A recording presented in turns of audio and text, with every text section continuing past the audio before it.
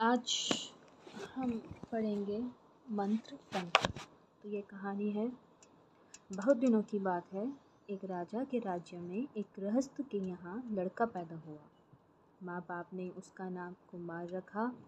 कुमार की शिक्षा दीक्षा हुई। अच्छा घर बार देखकर माँ बाप ने उसकी शादी कर दी।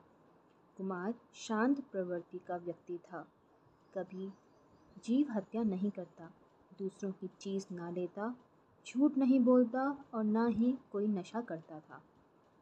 पर उसके गांव में लोग बेईमान, शराबी तथा निकम्मे थे। कोई काम नहीं करते थे और दिन चढ़े घरों में सोते रहते थे। कुमार जिस गांव में रहता था वह एक छोटा सा गांव था। उस गांव में केवल 30 परिवार रहते थे। एक दिन गांव वालों ने किसी काम से एक जगह मिलने का निश्चय किया।